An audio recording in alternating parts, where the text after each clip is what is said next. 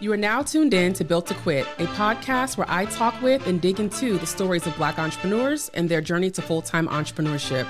Be sure to tap in every other week to hear distinct perspectives and lessons learned from Black entrepreneurs who created a blueprint and business that allowed them to leave their 9-to-5, but in a way that worked for them, their family, and their finances. And now for this week's episode. Hey, good people. Welcome back to another episode of Built to Quit. I have another wonderful guest here. Zanade Mann is with me. Zanade and I connected by way of social media, which, you know, I have a love-hate relationship with. I'm going to be honest with you. But I've actually met and connected with some really cool people. I've actually met clients, so we can talk about that another podcast episode. But again, today, chatting with Zanade Mann.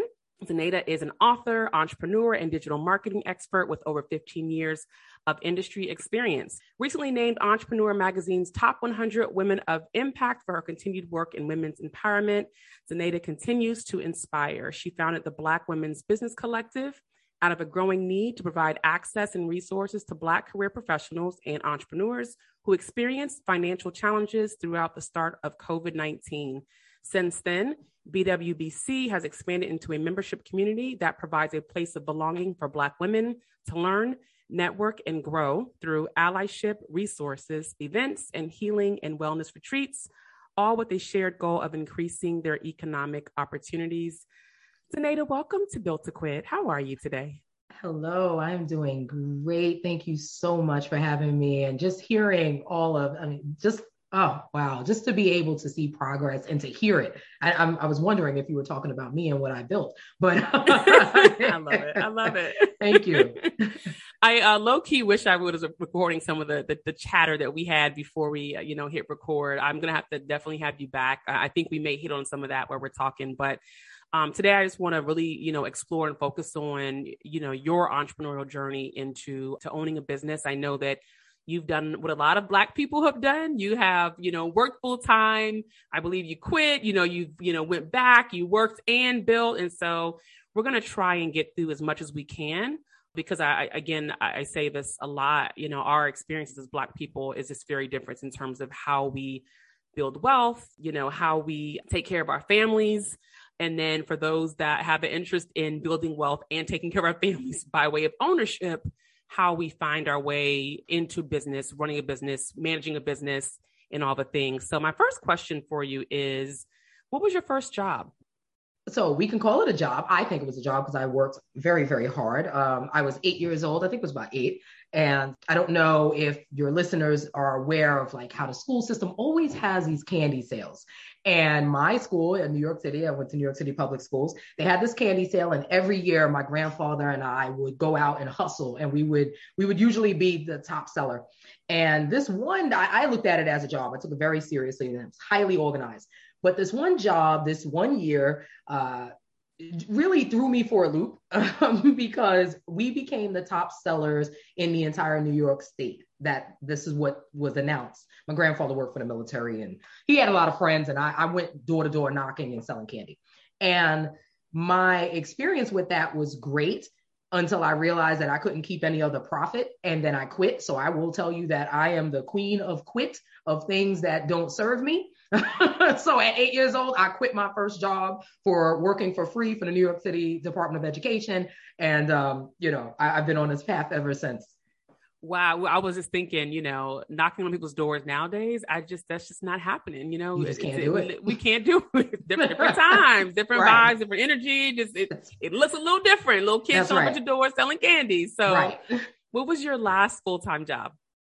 Oh, so I was the director of digital strategy for a nonprofit. I will not name the nonprofit, but I will say it was a New York City nonprofit. And it wasn't my greatest experience. I stayed for about a year, still at the time running my business and doing other things that I do. And it certified that I need to go all in my businesses and stop accepting things that pop up. I didn't actively apply for the position. It's because of my work. I have over 17 years experience in marketing and communication. So, it's just like a natural fit. Oh, let's reach out to Zanade. She may want to lead this department, et cetera. And I took that, but I think it was really a clear sign that just because I am good at something and an opportunity arises doesn't mean that I have to literally plant the seeds that come to me. And that, so that was it. So it was a toxic experience, but a good experience for me to see that business and entrepreneurism is 100% for what it is that I'm doing. And I need to do that. And I think you said, and correct me if I'm wrong, that you had started working on your own business while you were in that role. Yeah.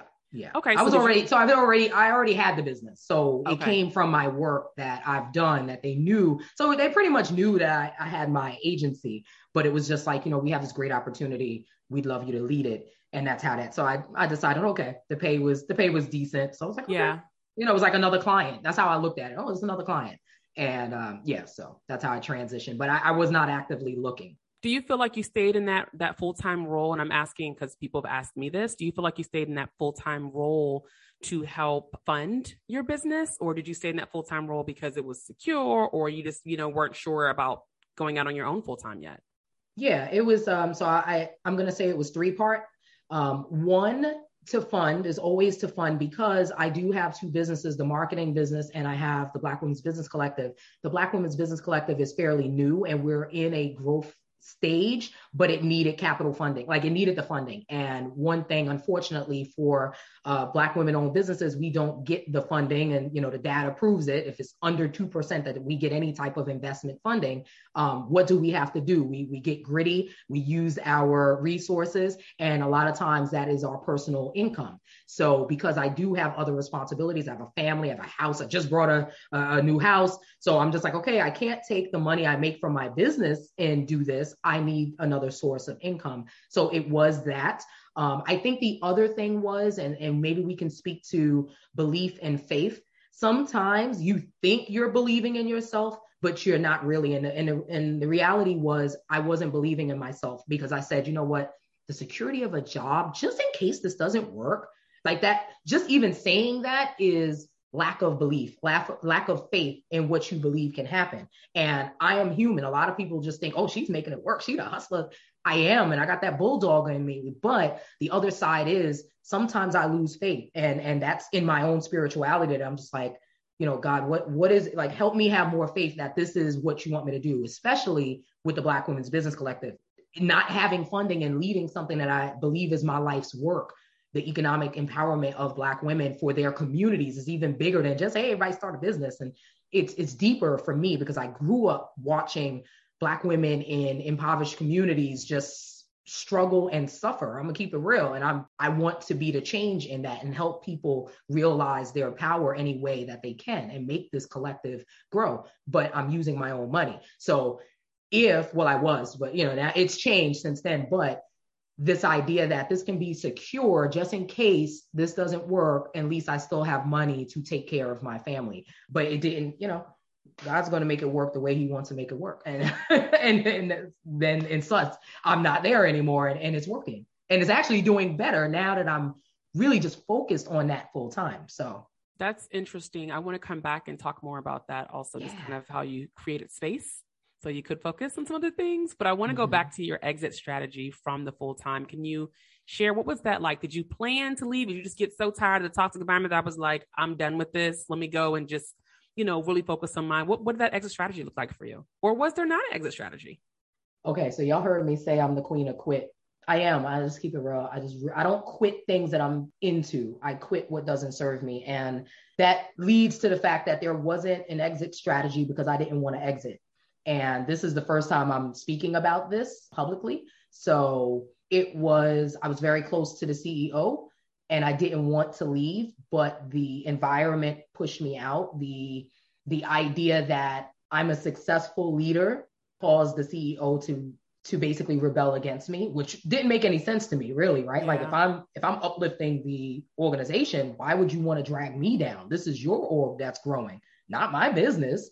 But because of that, it got to that point where I just couldn't take it anymore. I was doing maybe 4 people's jobs. And then the pay that I thought was security and I thought was good started to look more like work. Everything was just literally work. I felt like a contractor. I'm like, this is crazy. Like I'm, four people's roles, no respect. I'm being overlooked. I'm not getting the C-suite role because you don't want to put a Black woman in a C-suite, which I was told That's that, like, it's not going to Wow. happen. Although I was doing CMO roles, I'm the director just to keep me here.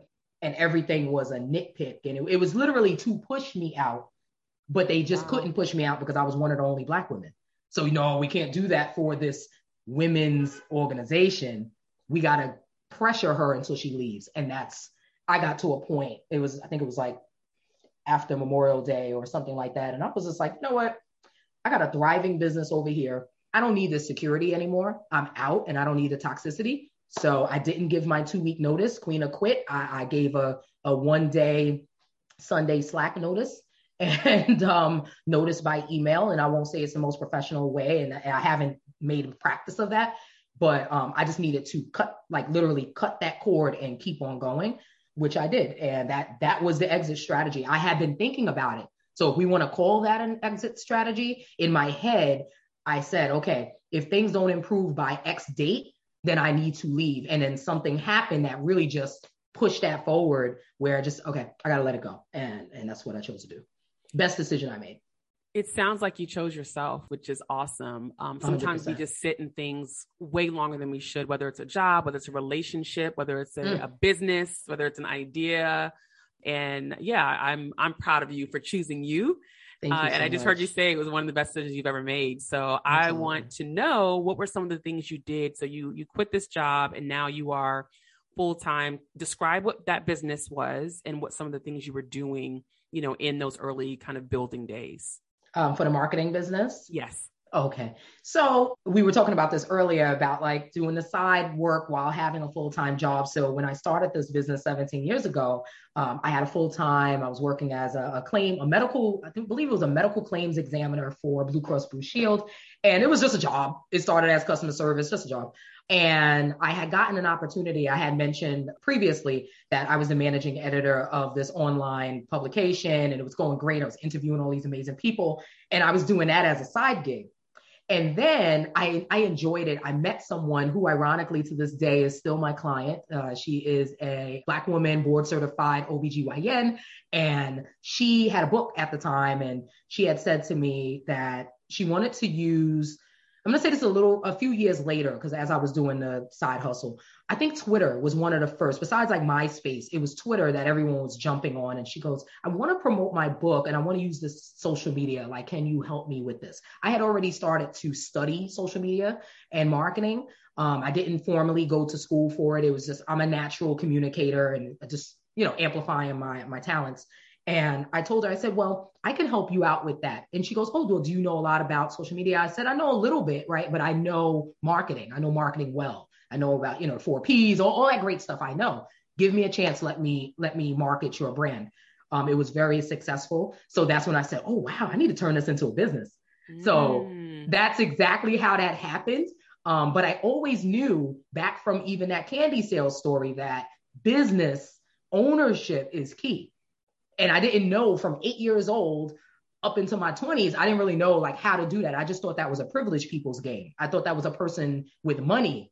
I thought that was their game because that's all I saw. The celebrityism of, you're a celebrity, you make money. You're a celebrity, you open 12 businesses. You're a celebrity, you start a podcast. And those things come along with that privilege of being a celebrity or just having money and having access. I didn't have any of that.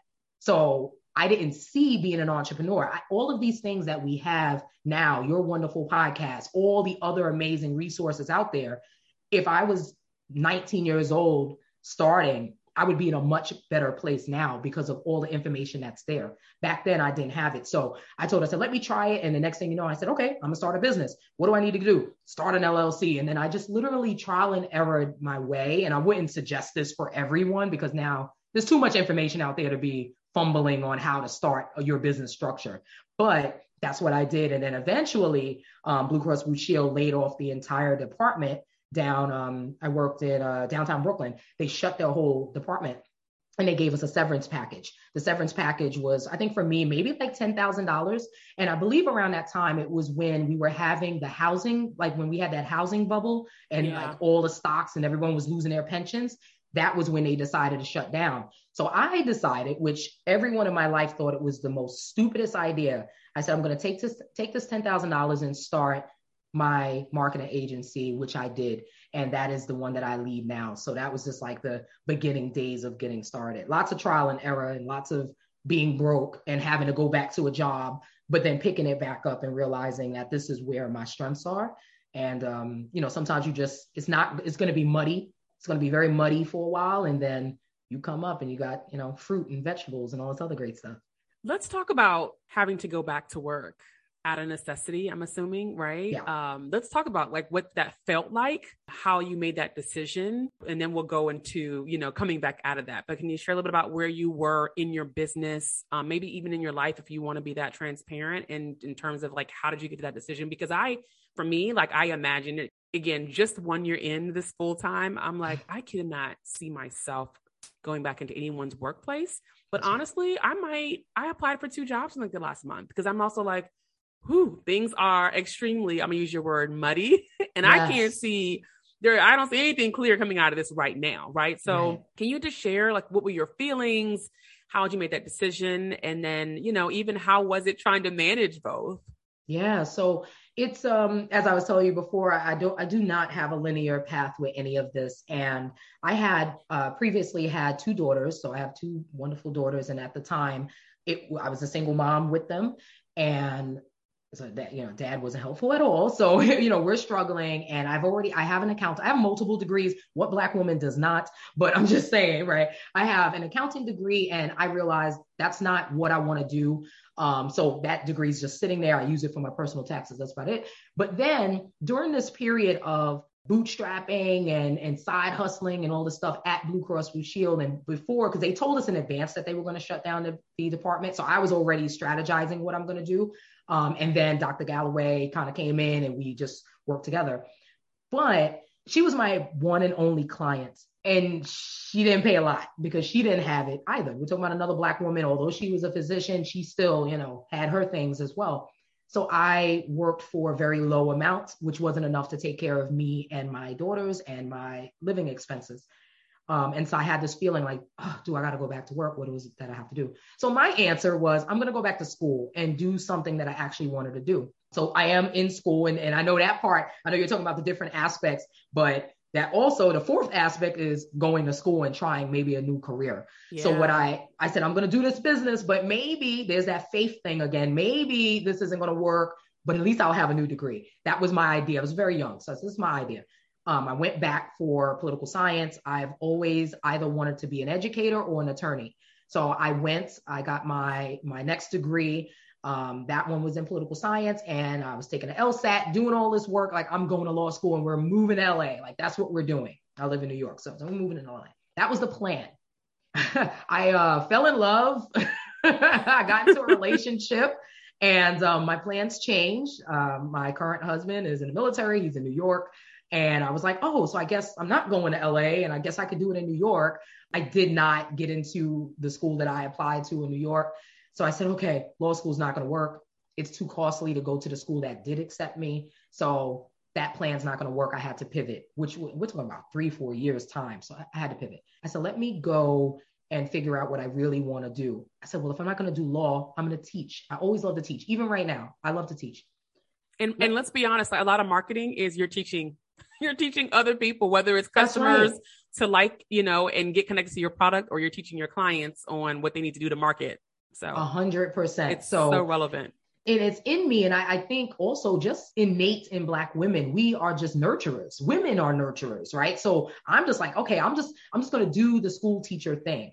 So I decide that I'm going to go figure out how can I get another degree in education. And I discovered a very good program that New York City has, New York City Department of Education, called the New York City Teaching Fellows.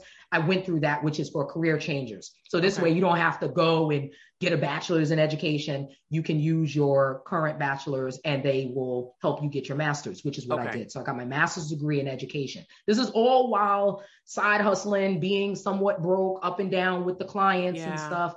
And I eventually said, and this was the most heartbreaking thing because I wanted to continue in my business. And this point, I could be wrong with the years because it was a while ago, but I'll say maybe 8 years into my business, that's when I decided that I can't do this anymore, right? Like now I have this man that I'm with. I have my family. I want to grow this family that I've always wanted. And I can't be side hustling and figuring it out. And I have daughters that are growing up, private school, practice, all this. I'm just like, I can't keep on playing this hustle game of a business. And that's the truth.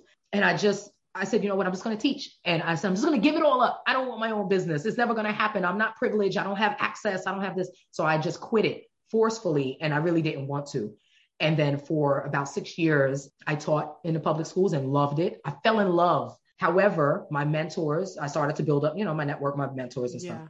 And someone said to me, they was just like, you do not belong in the classroom. Like you're great for the kids. I was teaching at East Flatbush. I loved it.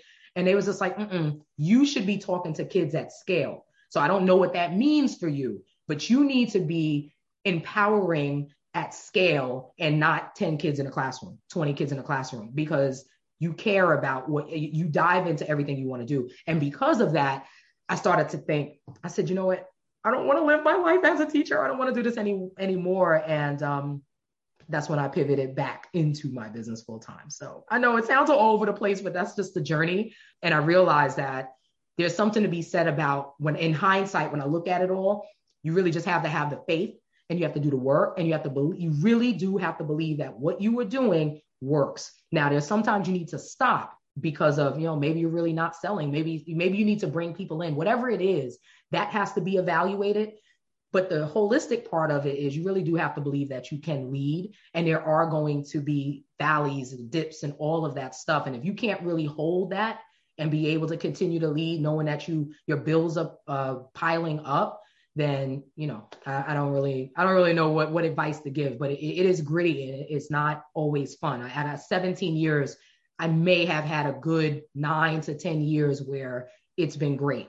It's going well now, but the rest of it, tears, maxing out credit cards, maxing out student loans, maybe it's this, maybe it's that, just trying to figure out what I want to do and realizing that networking and having circles, having coaches, I've filled up my life with all these people. And now I'm at this point, I'm going to be 40. I'm at this point where I'm like, man, I wish I would have just known all of this from the beginning. Maybe I wouldn't have had this really long journey of what it is that I want to do, because what I want to do is lead and I want to impact others.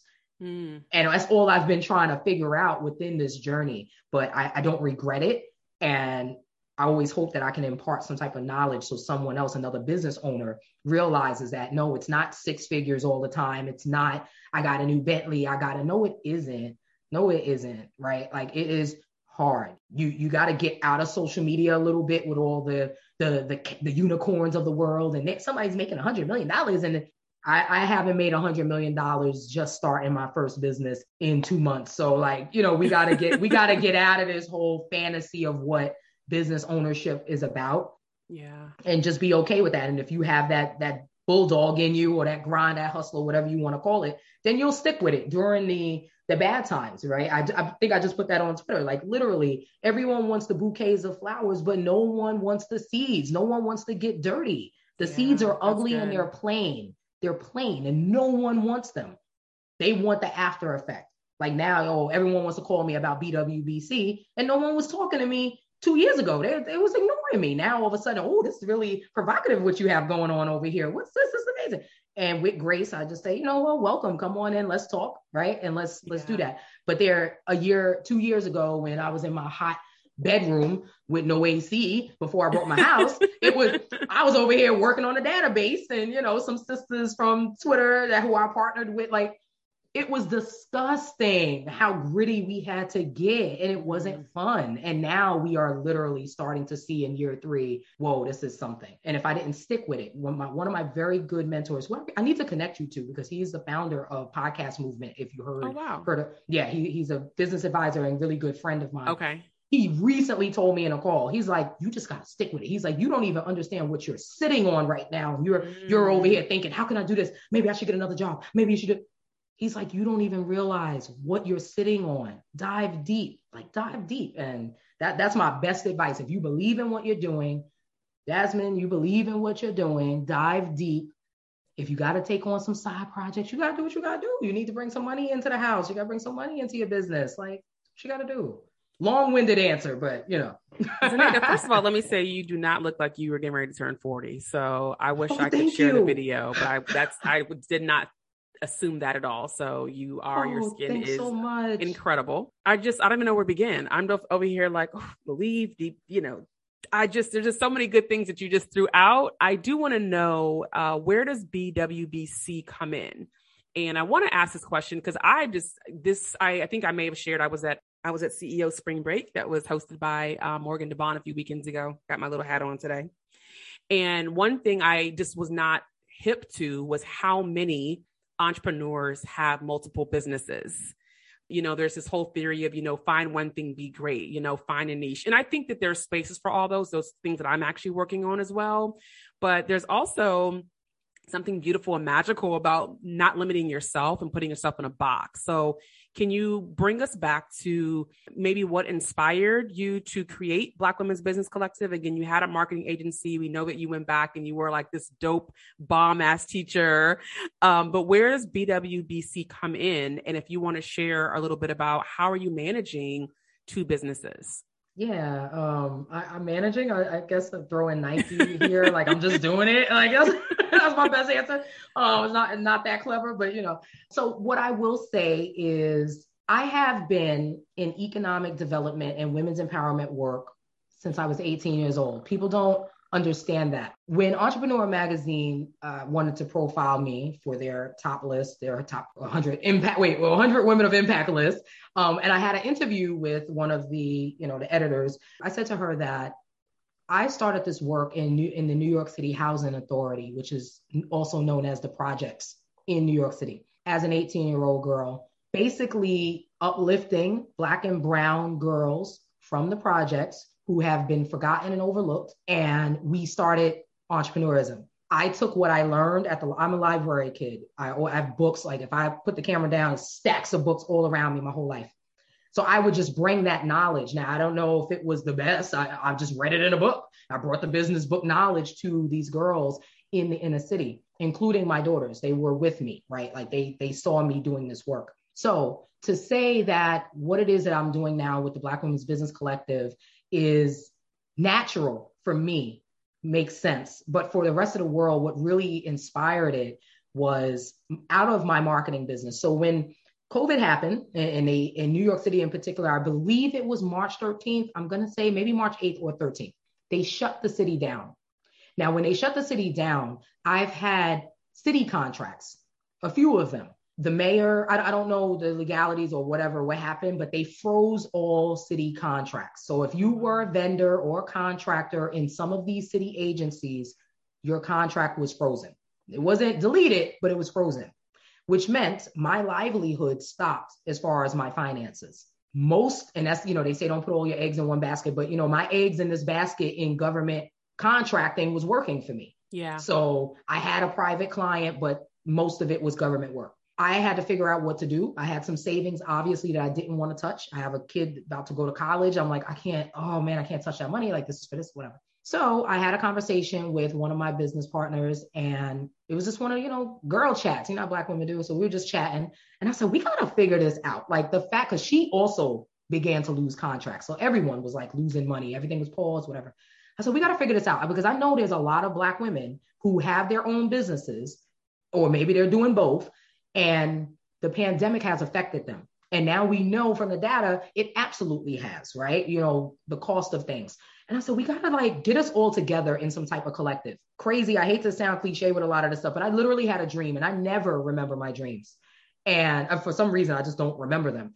This one night after we had this conversation, maybe because I kind of fueled my head with it, I had a dream of something called the Black Women's Business Collective.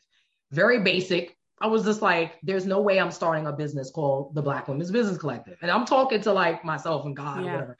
There's no way I'm doing this. I said, because no one is going to buy into this idea really just because it says Black women. And that's the reality of it. I said, man, I'm going to say Black women. And then all of a sudden I'm going to immediately get ignored because it says Black women. Vision still Black Women Business Collective. If you name it anything else, it's not going to work. That's the message I received. So I said, okay, I'm going to do it. I talked to my business partner and I said, because we are also business partners with my marketing business. Okay. I said, you know what? Let's create a database. Now, this is or a directory. This is before the trend of Black-owned businesses directories started, because that wasn't a thing until I believe the time when George Floyd, the murder of George Floyd and stuff. All of a sudden, all these support Black-owned businesses popped up. We have a list. There's always lists all of a sudden now. There's always a list. Yeah. So before that really started, we had created BWBC directory. Okay. So I used my marketing hat, and I said, I'm going to create this Google form, again, being really gritty and bootstrappy, but I didn't have no money for it. And we created a form, took 2 minutes to fill out, and we used a $30 Instagram ad to push it out to all the cities that we know Black women are concentrated in. It was a success. We got over 3,000 entries. Wow. People became interested. I mean, this was about in 45 days. So it was I literally still have the spreadsheet, and then you could just scroll and scroll. You're like, oh my, like the way it was just piling on, let me know that these resources, and because not only were we saying, hey, join the directory, we were also saying, because my business partner is a media relations god almost. So paired with that, we're going to get pressed behind this, and your business is going to get secondary visibility, right? BWBC is going to get mentioned. And because of that, now we can pull into the directory. And if we want to say, hey, we want to talk to your business, which is what we did, we talked to many of them, it grew. So then eventually, because of that, we knew that the directory, remember what I was talking about, the mission, my mission is economic development for Black women and their communities. I said, well, a directory ain't going to do it, because people are going to buy a few of your candles. They're going to buy your t-shirt. They may hire you for something. But other than that, they're going to say they supported you and they're going to bounce. Yeah. How can we make this scale? How can we make it long-standing? Going back in hindsight to that work that I've been doing in the New York City Housing Authority, we got to create the programming. We got to create allyship. I got to go in there and be the corporate bully and start talking to these big companies and saying, if you sell to Black women in their communities, you have a corporate responsibility to give back to us in this way. And that's what we created out of now BWBC's membership, which really just is getting us collectively all together, because we're out here listening to too much and we're not supported, and we're not getting, like, there are scams. There are people that are trying to get all your money. You don't know what to trust anymore. And it's so horrible for people like you and I who are doing real work to help Black women in business, career, whatever, that now it's like they are so thirsty for an authentic, holistic place of belonging. Yeah. BWBC is it, and this is what it is. And you can, if you're not a part of the barbecue, you may come in and be an ally and support and do things, but this is for us, by us, really, like the real FUBU of what FUBU was supposed to be, whatever, but this is the for us, by us right now. And it has grown, and it's really in the direction of our mission. We have, Yelp as a partner, we have the Omega Institute as a partner, and people are starting to come in. And that's where Jared, my business advisor for Podcast Movement, he was like, I'm telling you, it's going to just like nothing. It's just going to start pounding in. And we are literally, the way it's upward growth. But, that's a long story short, that's how it started. Just this idea that we're not the only ones. You and I are not the only ones suffering and losing contracts and confused. Remember, with the Great Resignation, before the Great Resignation, you have Black women in their jobs who were dealing with toxicity, and they were leaving regardless. Yes. So now we have a market. You have a real market of women who have left the workplace willingly, who don't know what to do, but they're figuring it out. And the way they're figuring it out, the vehicle that they're driving is entrepreneurism, but they don't know what the hell to do. So they need us. They need you. They need to hear these stories, right? So they understand there's no way. I'm telling you the same thing. There's no way I'm going back to be anybody's employee. And if I am, it's going to be on my terms within a contractual type of agreement thing. And that's about it. But I can't see myself also being, back in these places where I have no more power. I want to hit on a few tactical things. And I think it's interesting because we don't talk to, in general, not me, the podcast, but just in general, I don't think that we hear from or talk to mission-focused entrepreneurs enough. So can you just share a few tactics on how are you managing or balancing? I really don't like the word balance, but having a mission-focused business and business decisions, like how do they work together? I would imagine there's some times where, you're extremely passionate, which the word I think is also overused, but Right. passion It is a is. beautiful, and it is a thing.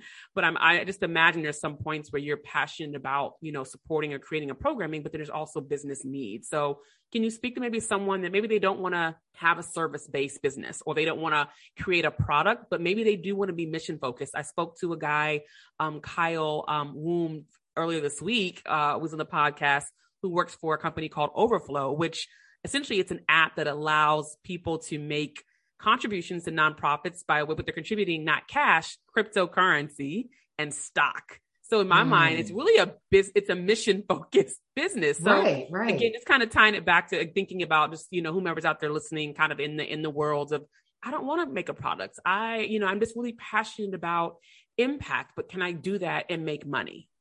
Absolutely. And I know that social entrepreneurship is a thing. I always what I started to do, because I don't have anything against nonprofits. I just think that unfortunately, it has been used as a vehicle to exploit people who suffer for a multitude of things, right? Whether it's an ailment, or it's a culture, or whatever it is. And a lot of times the money, because nonprofit law pushes you to do and not do things, nonprofits are profit businesses. However, the guise is all of the money is being used for the benefit of the mission or the vision and the values. However, when that gets tied into overhead of we're paying for buildings, we're paying 12 CEOs and executives and all that stuff, then the money starts to just take care of people's lifestyle, who's within that. And no one really is getting served, right? And then if you use good marketing, it looks like you're serving a community, right? But you're really not, right? But you're exploiting and you're getting the federal funds. I think that is disgusting. And I know I worked in nonprofits a lot. I no longer want to do that. So I said, how do I utilize business enterprise and give back, if that's how we're going to use the language, right? How am I going to give back and make money? Well, you think of philanthropists, they do this all the time. A lot of them have their own business and then they create foundations, right? And foundations are inherently different than a nonprofit because they dictate what happens to the money. The money that goes in is literally given to other nonprofits and groups. And why I always push that, a lot of these foundations now need to start instituting foundation grants to social entrepreneurs because we're doing the same mission-based work. So you creating a foundation and giving it to a nonprofit to basically do the same overhead nonsense is a waste of time. But I said, I love social entrepreneurship and I need to find some companies that have done it and done it well. So Ben & Jerry's would be one. Tom's Shoes, remember they had this whole thing of you buy a shoe and a shoe is given. Shoes. That's social entrepreneurship. They don't have to give anybody anything because they are a private business or a public business, whatever their structure is. And they don't have to give. So for me, how I manage that, I've had to learn throughout the years outside of BWBC, I've had to learn that you can be passionate, but sometimes your passion can mess up the business, if that makes sense, in a way that I've grown up in the communities that I serve and I know the pain. And I am someone, my husband laughs all the time, but I am someone that if I had all the money, if I had Jeff Bezos' money, I'd probably give it all away like his ex-wife too. Like I'm just keeping it real, right? Like as long as I'm comfortable, I have a place to live, like whatever, what do I need all of this for, right? And if I can use my wealth to impact communities, because like I always say, if you invest in a Black woman, people don't understand that. You invest in a Black woman, you change her community. Yeah. Because the women are taking care of communities, Black, white, blue, whatever. We're taking care of all of this. But in particular, Black women, if you take care of her, whether that means her business, educate, whatever it is, you will literally change a community. She is going to go in, she's going to educate someone else. We were talking about how Black women, we just want to help and we just want to serve and we're going to do it naturally. They talk about crime. They talk about all this stuff in certain communities. Even if you live in a good neighborhood, so-called good neighborhood, and you're a Black woman, that woman being empowered and being okay in these other types of communities, that's going to help her sons. That's going to help her daughters. That's going to help the nieces, the cousins. I am literally a result of that from growing up in a particular neighborhood and learning and educating, even if it was a smaller number of people who have experienced the impact. They have impact. And to this day, 20 years later, people still hit me up. I just want to let you know I graduated from the program. If it wasn't for you, and it's not about, I just need that to fill my head up. It's about, I have literally created impact. I made someone think differently. besides the walls of their mind or their physical space. And I know with BWBC, I get so passionate with that. I tend to like, okay, so this is why I'm surrounded by a lot of business advisors and coaches. So it's just like, okay, I got you. Like they literally forced me to begin charging for membership. I wasn't charging. At first, it was just like, oh, everybody come in, big party, big Black women barbecue, everybody come in. How are you going to scale? My mentor literally said that. How are you going to grow something if you don't charge? And if they believe in what you're doing, they'll invest. They'll invest in themselves because you're giving good access to people and resources and retreats and programs. Like you're investing in them. They are investing back in themselves.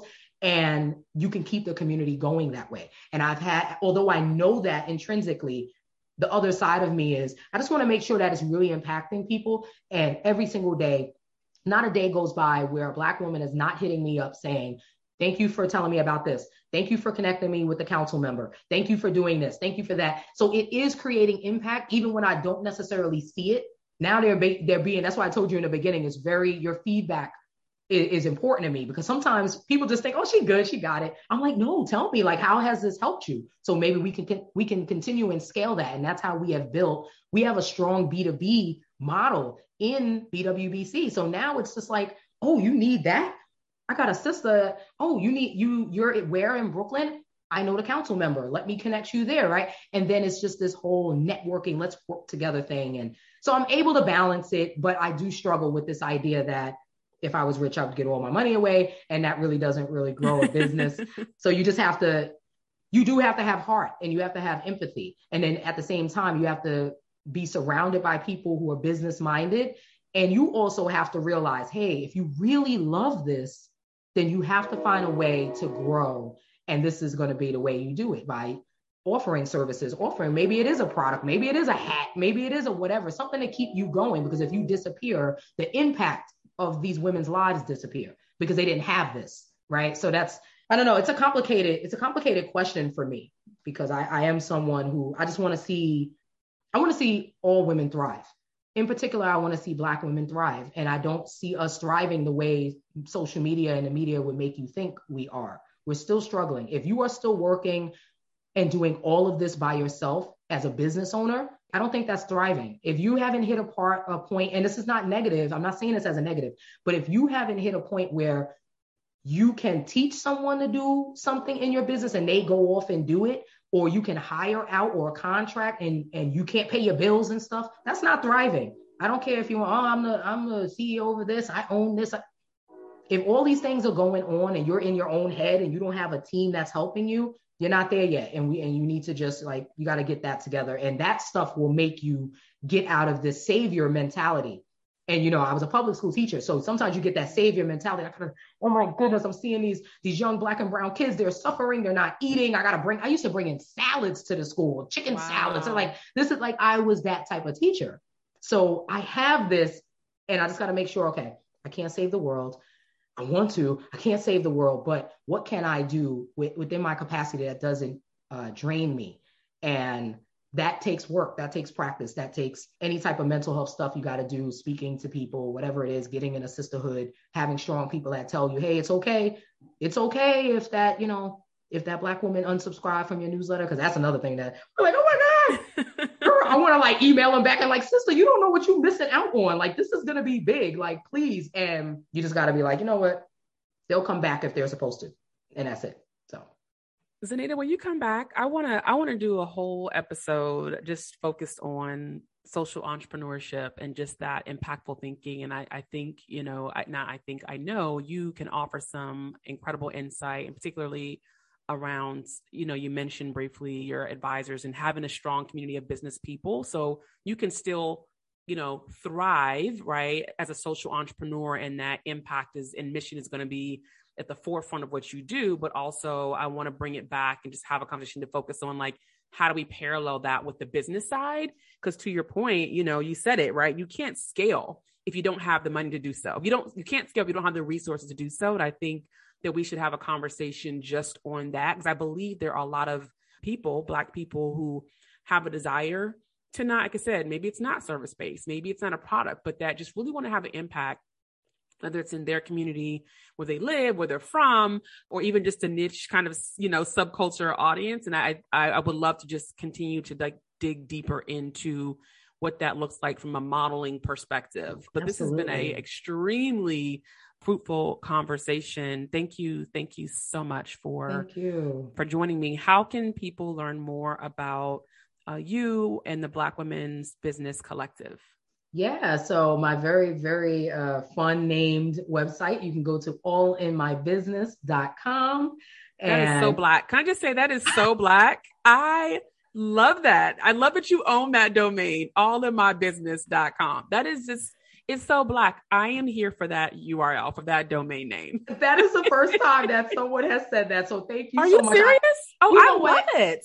People are just like, oh, that's cool. Yeah, they'll say like, oh, it's cool, but just to really, you get it. It's Black culture. It's Black culture. How many times have we had someone say, you open my business? Like, why are you in my business? You know what I mean? Like, that's right. Say it from a playful, joyful place of like, and you say from a place of like, why are you up in my business? That's so right. Let me just say, I'm digressing, but I think that is a dope ass domain name. Thank you so much. And I'll tell you, like, I literally, when you're like trying to find a domain name, it's like everything is taken, and Black Women's Business Collective was way too long. Okay. And I was just like, there's no way. And I was just like, I want people to get all up in our business. Like, y'all need to care about our business. And I said, all in my business. That's it. So yes, you can go to allinmybusiness.com, and there's everything's there, everything you need. If you are a Black woman business owner, definitely sign up. We have amazing things going on. And if you want to follow me on Twitter, or any social platform, I'm more active on Twitter. It's just my first name. So Zanade.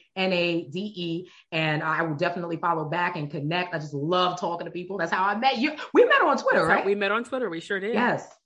And so that's it. I mean, very basic. And thank you for this. There's nothing basic about the URL, where to find you. I mean, the work that you're doing, again, I look forward to you, and I just keep connecting beyond the podcast. I think there's definitely some synergy here. I would love to figure out how I can just jump in and support, or, I need to make sure I'm in your database because I'm a Black woman and I own a business, right? So I want to be connected to like-minded, amazing other Black women. So thank you again, for your energy today. Really appreciate you. I will make sure that we have all your contact information in our show notes. And so folks that want to also sign up and join and learn from, I know you've been having webinars. I be following. I'm subscribed. So you gotta come to some. I have a good time. I have, I've attended things where I've seen you speaking at. So when I tell you, I have been watching and following, and that I think that you are doing really amazing work, and I'm excited to see, the growth of what you've built. I'm